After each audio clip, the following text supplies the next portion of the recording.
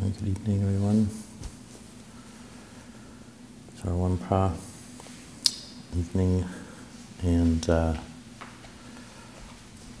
it's the 25th of July.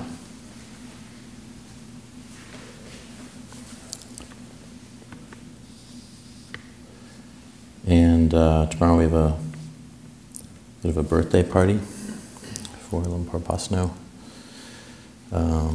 He's turning 74. That's always a special time in the monastery.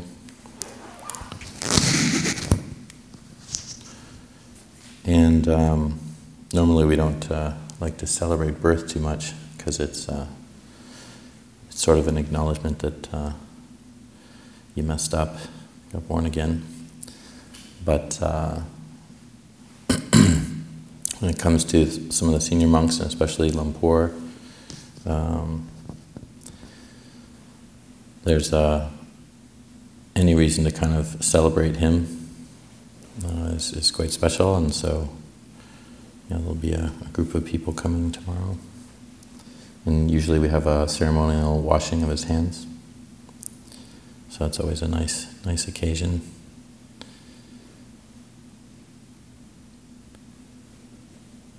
So just been recollecting his life and the good qualities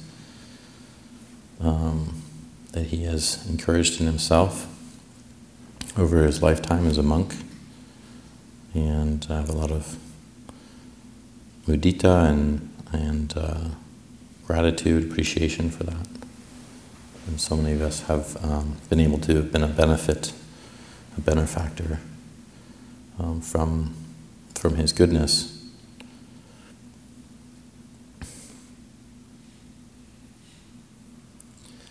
And I just asked Ajahn Yaniko today, I said, we have about 2 weeks left to the Vasa. And he said, no, we got a week left. And so the Vasa is a time in the monastery when, as many of you know, it's called the Rains Retreat. And it's a time in India when it was the rainy season. And I think the crops were being planted at that time. So the monks, right when the Buddha began his dispensation, he did a lot of walking, walked all over the north of India, and that's what the monks and nuns did at the time. They were alms mendicants, so they walked and did that a lot. I think it wasn't until about between 100 and 200 years after the Buddha's passing that the monks and nuns started to settle into monasteries and began a more settled practice. But during the rains, I think it was the monks who were being complained about from the people who were the farmers who were sowing their seeds, and then they were wrecking the new crops, and so the Buddha encouraged them to settle down for a few months. And that didn't mean that they couldn't walk anymore, but they needed to stay in a particular area. And for traditionally, what that means for us is we'll tend to stay in the monastery for a few months, and we can go out. We're allowed about a week at a time for very particular reasons. And we have to be back within a week. But usually there isn't a lot of traveling. And so when the monks in the monasteries in the Ajahn Chah tradition will, although the rains, obviously it's not raining much here, but we still kind of take on that same time, because in general it would be kind of confusing if different monks around the world were kind of showing up. So I already did the rains, and then they're showing up in another person's rains retreat. And so we just keep the rains the same time of year. And the nice thing about it is it's sort of like a family get-together. So there's more of a steadiness of the monastics who are present during this time. And so as of a few hours ago, I believe, Lumpur is the last to settle in, so I don't think there's going to be any more coming and going this week. And then we'll make a determination at the end of this week to stick around. And so that's always there's a bit of a feeling around that. Sometimes good feelings. Sometimes if somebody has any hesitancy, they're sort of stuck. But it's also, as I said, it's like a familial time. It's a time of knowing that there isn't actually this coming and going, and that happens the same during our winter retreat. We don't really allow the monastics here to come and go. So we have those two. That's the proper time when it actually is raining. So it's those two times that generally the monastery has a steady presence of the same group of monastics here. And yeah, it's a nice period of time. And also another tradition about it is that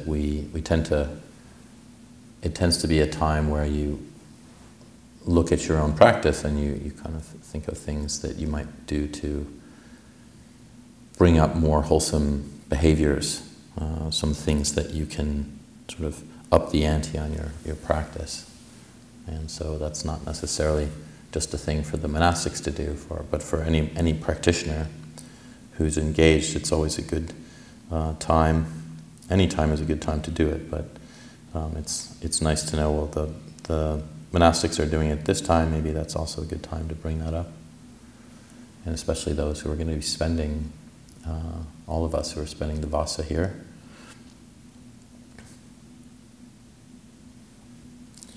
And one of the encouragements that we have during this time is, we'll study our Vinaya together, our rules, and so it's a very big, it's a time of training where we really kind of look at what it is we're doing and how we're doing it, and the guidelines that we have for our behaviors as monastics. And I remember Lumpur always he doesn't tend to go to the classes anymore, or he'll just go to one or two at the end. But he would say when he was attending them, I think he stopped a few years ago, and he'd say, but when I was attending them, I did it for, I think he did it 40 years, about 45 years, I think. And he said that every year he'd do it, he'd learn something new. Even after 45 years, he'd come to a class and he'd say, it's something new that he hadn't heard or known before. Because there's, I think it comes down to like 13,000 rules or something like that. Oh no, it's 13,000 words. I can't remember how many rules it is, but somewhere in the many thousand.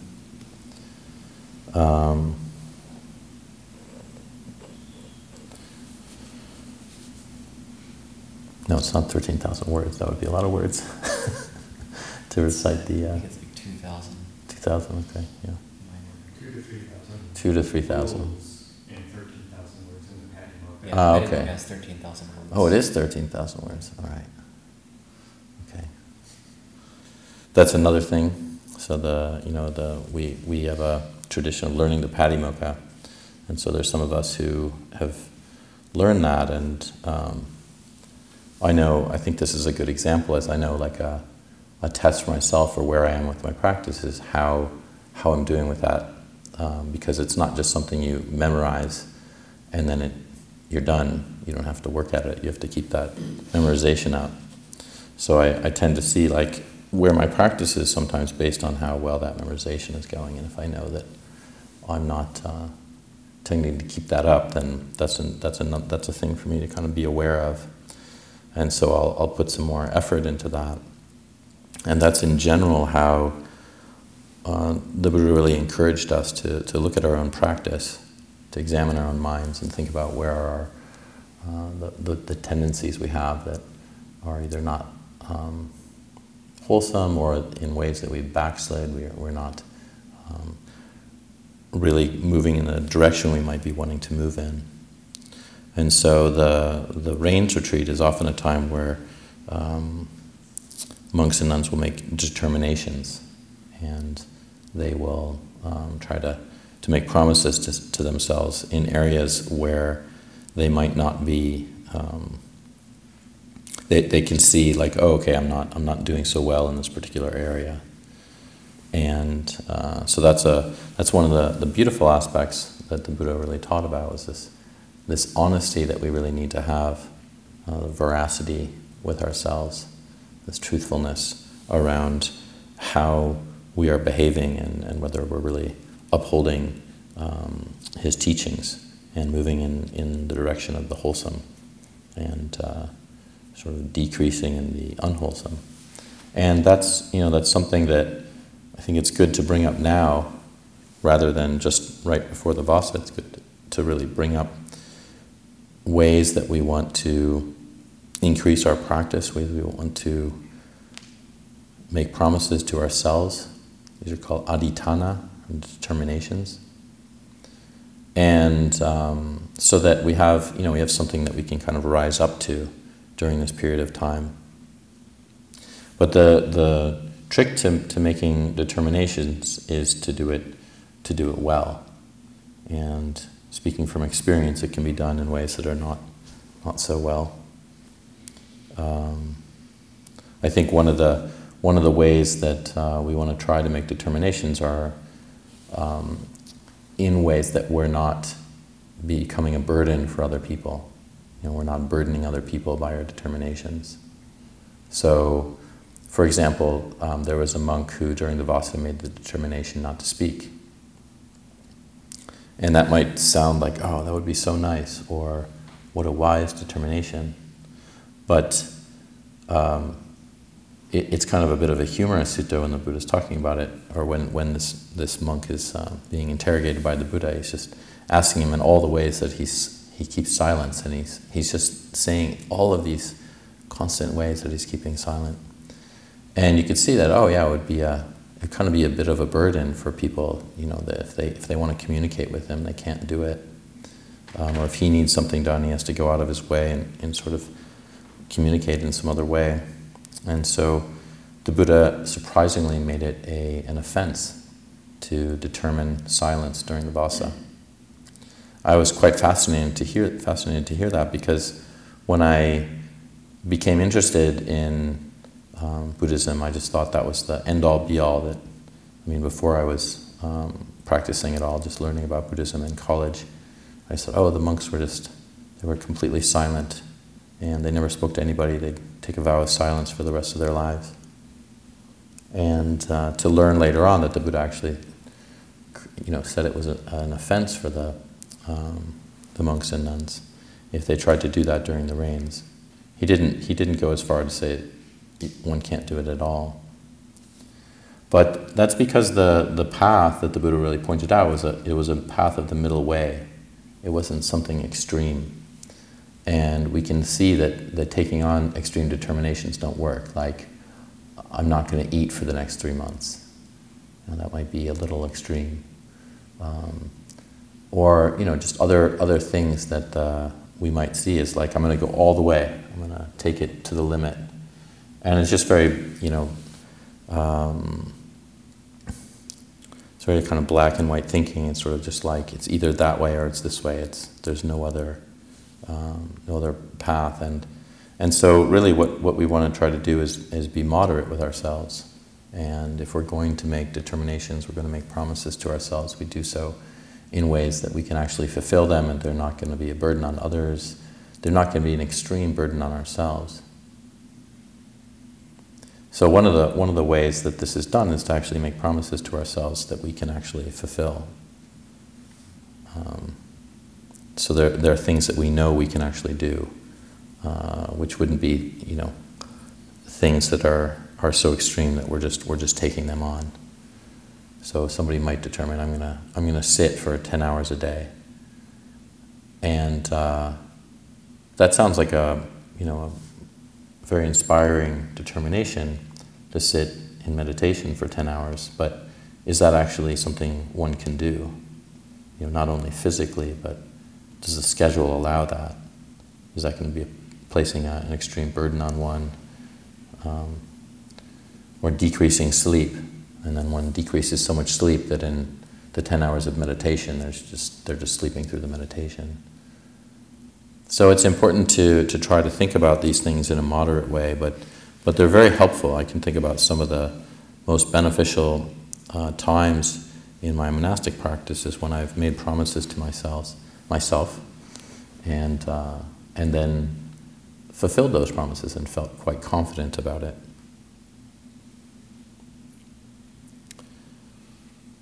And so the tendency that people have with promises like this, people make resolutions, New Year's resolutions, is that statistically, I think it's like 95% of them fail. So we have to really try to think of how it is for ourselves if we're going to try to increase the wholesomeness in our practice, change some of our habits that we know are not helpful for us. How do we do that so that we don't fail? And one of the things that I recognized is that if you do break a promise to yourself, it's not the end of the world. What's the end of the world is we just then throw it out. Say, okay, that's it, it's over. I wasn't able to fulfill this. I think that what tends to, and what I understand from making determinations like this, is what tends to make them unattainable or not something that will work out is that when we make a mistake, when we aren't able to fulfill them, then we throw it away, or we make another mistake the next day. And so that's kind of the important thing, is that we're encouraging ourselves in an endeavor like this. And so if we break a determination, it's not actually the breaking of the determination that's a problem. It's the next day. It's just picking it up again, saying, okay, I'm going to start over and keep going with it. So I would say that I think most determinations are broken. Actually, it's the second day that they're broken, when somebody does it again. And then it's just kind of over at that point. It's very hard to begin again. So we have to not make it a pattern. But some of these determinations can come in the form of how we eat. So for the monastics, that's something that we hear that, or reflection around food. Ajahn Chah and the Buddha both spoke about eating less, being moderate in how much we consume. And that's because food is one of the only sensual outlets, and one of the more intense sensual outlets that occurs in this form, especially with either the 8 precepts or anything more than that. So we have to really try to curtail or see for us if there is a problem there. Then how can we take on some rules or guidelines for ourselves that's not going to be problematic. It's not going to make us more neurotic or create problems for other people. And so that's, it's an important thing. I think one year I decided that I would count I would have a limit to how many mouthfuls I would have. And although it worked, they were very large mouthfuls. And so there's a funny rule that the Buddha has. He says if a mouthful cannot be less than the size of a chicken egg. And it's very strange, because you think, wow, that's a big mouthful. But it's probably because chicken eggs were quite small, maybe more like quail eggs. And so, but I was able to fulfill that that rule, that vasa. So, and it was helpful because there was a limit there, and it was quite interesting. Just one of the things that we get out of making a determination is we see the dukkha in our own minds around it. We see I have to have more, or this isn't enough, or I just have to have one more. That would often be something I'd say. And I would just stick to it each day. And I found that incredibly helpful. I think I was having a difficult decision. I said, is it 15 mouthfuls or 20? What do I do? So I settled on 17. And I lost a bunch of weight. But then, interestingly enough, I just studied out. There wasn't a problem. and I felt incredibly healthy. At the end of the Vasa, it was a very good experience for me, and so that was just one way to kind of moderate things. I think I'd also given up breakfast, so it was really interesting to see the mind. And I will say that those 17 mouthfuls were very important. They were something that took on a lot of meaning for me, and that was also something to see and to watch. You know, my relationship to food and how that would change just on kind of restricting something like that. You know, the Buddha, in talking to some of the mendicants of another religion, they were praising them because they weren't eating very much. So they would have like days that would go like 5 days without food, or he was counting, or 7 or 9 or whatever it was. And some, I think maybe another one of the monks was praising it, and the Buddha said, well, what do they do on the days that they eat? Well, they eat a lot of food. And he said, right, so it's not moderation. Gorging yourself on food on the days that you do eat. So it's just always kind of, I reflect on what Lumpur Pasno continued to teach. He just continued to teach normality. Just try to be normal. And this is really important with kind of balancing the mind with these things. Like rather than trying to make heroic efforts, it's just steadiness. It's making a steady determination, a steady will towards our own practice, rather than making a heroic attempt for 3 months or 2 weeks or whatever it might be.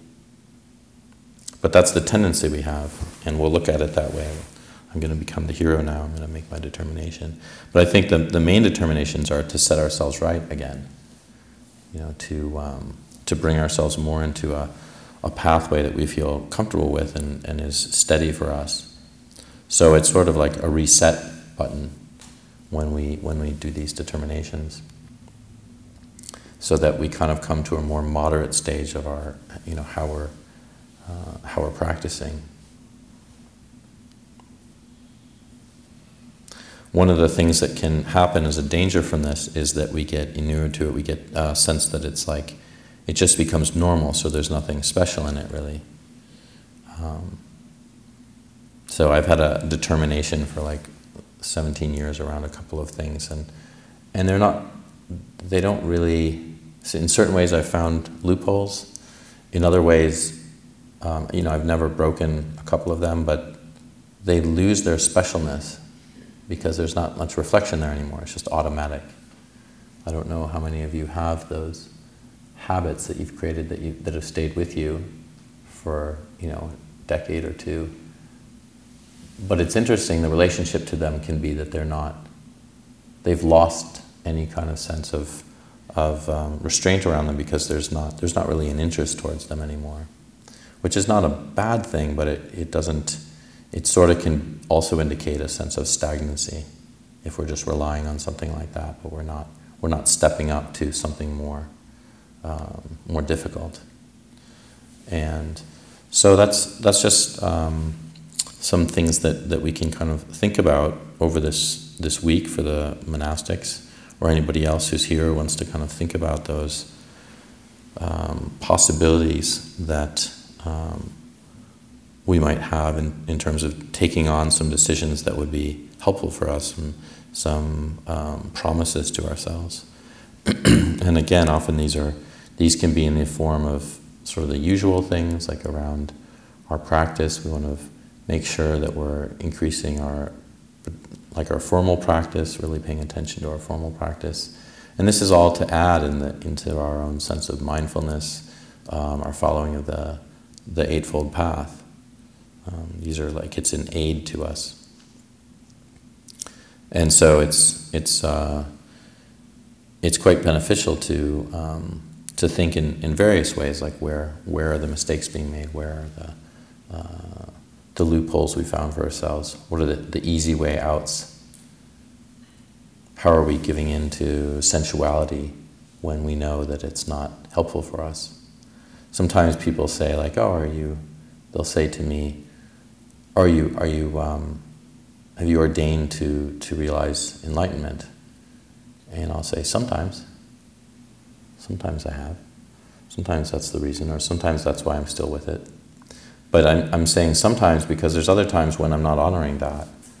I might say like, oh, well, I really shouldn't do that thing. I shouldn't have that. I shouldn't. Or if I'm really gearing towards enlightenment, then this is not the pathway, and that I still might go in that unwholesome direction. I might give in to sensuality, or some sort of distraction that I know isn't beneficial. And so that's, again, that veracity with oneself, a sense of honesty and truthfulness is incredibly important. And so as we're really thinking about these things, we want to be honest with ourselves. And it's not easy to go against the grain of what it is that we want to do that might not be beneficial for us. In fact, it's extremely hard. It's one of the more difficult things that we can do. It's like an uphill battle, but we do it because we know it's helpful for us, and we know it's the best thing to do, so that we are engaged in that. We are engaged in a sense of relinquishing, letting go,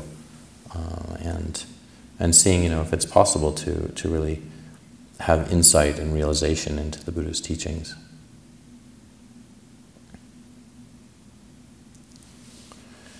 So we have possibly a longer night tonight for those who wish to stay up, and then also Ajahn Yaniko has asked that we should all be around for the meal tomorrow, and a little bit before for Lumpur's 74th, and so I will close there, and if there's anything that's been helpful for you in that, then please take it with you, possibly make some determinations, think about them, see if they'd be beneficial. But anything that hasn't been useful, just feel free to leave it behind. You're welcome.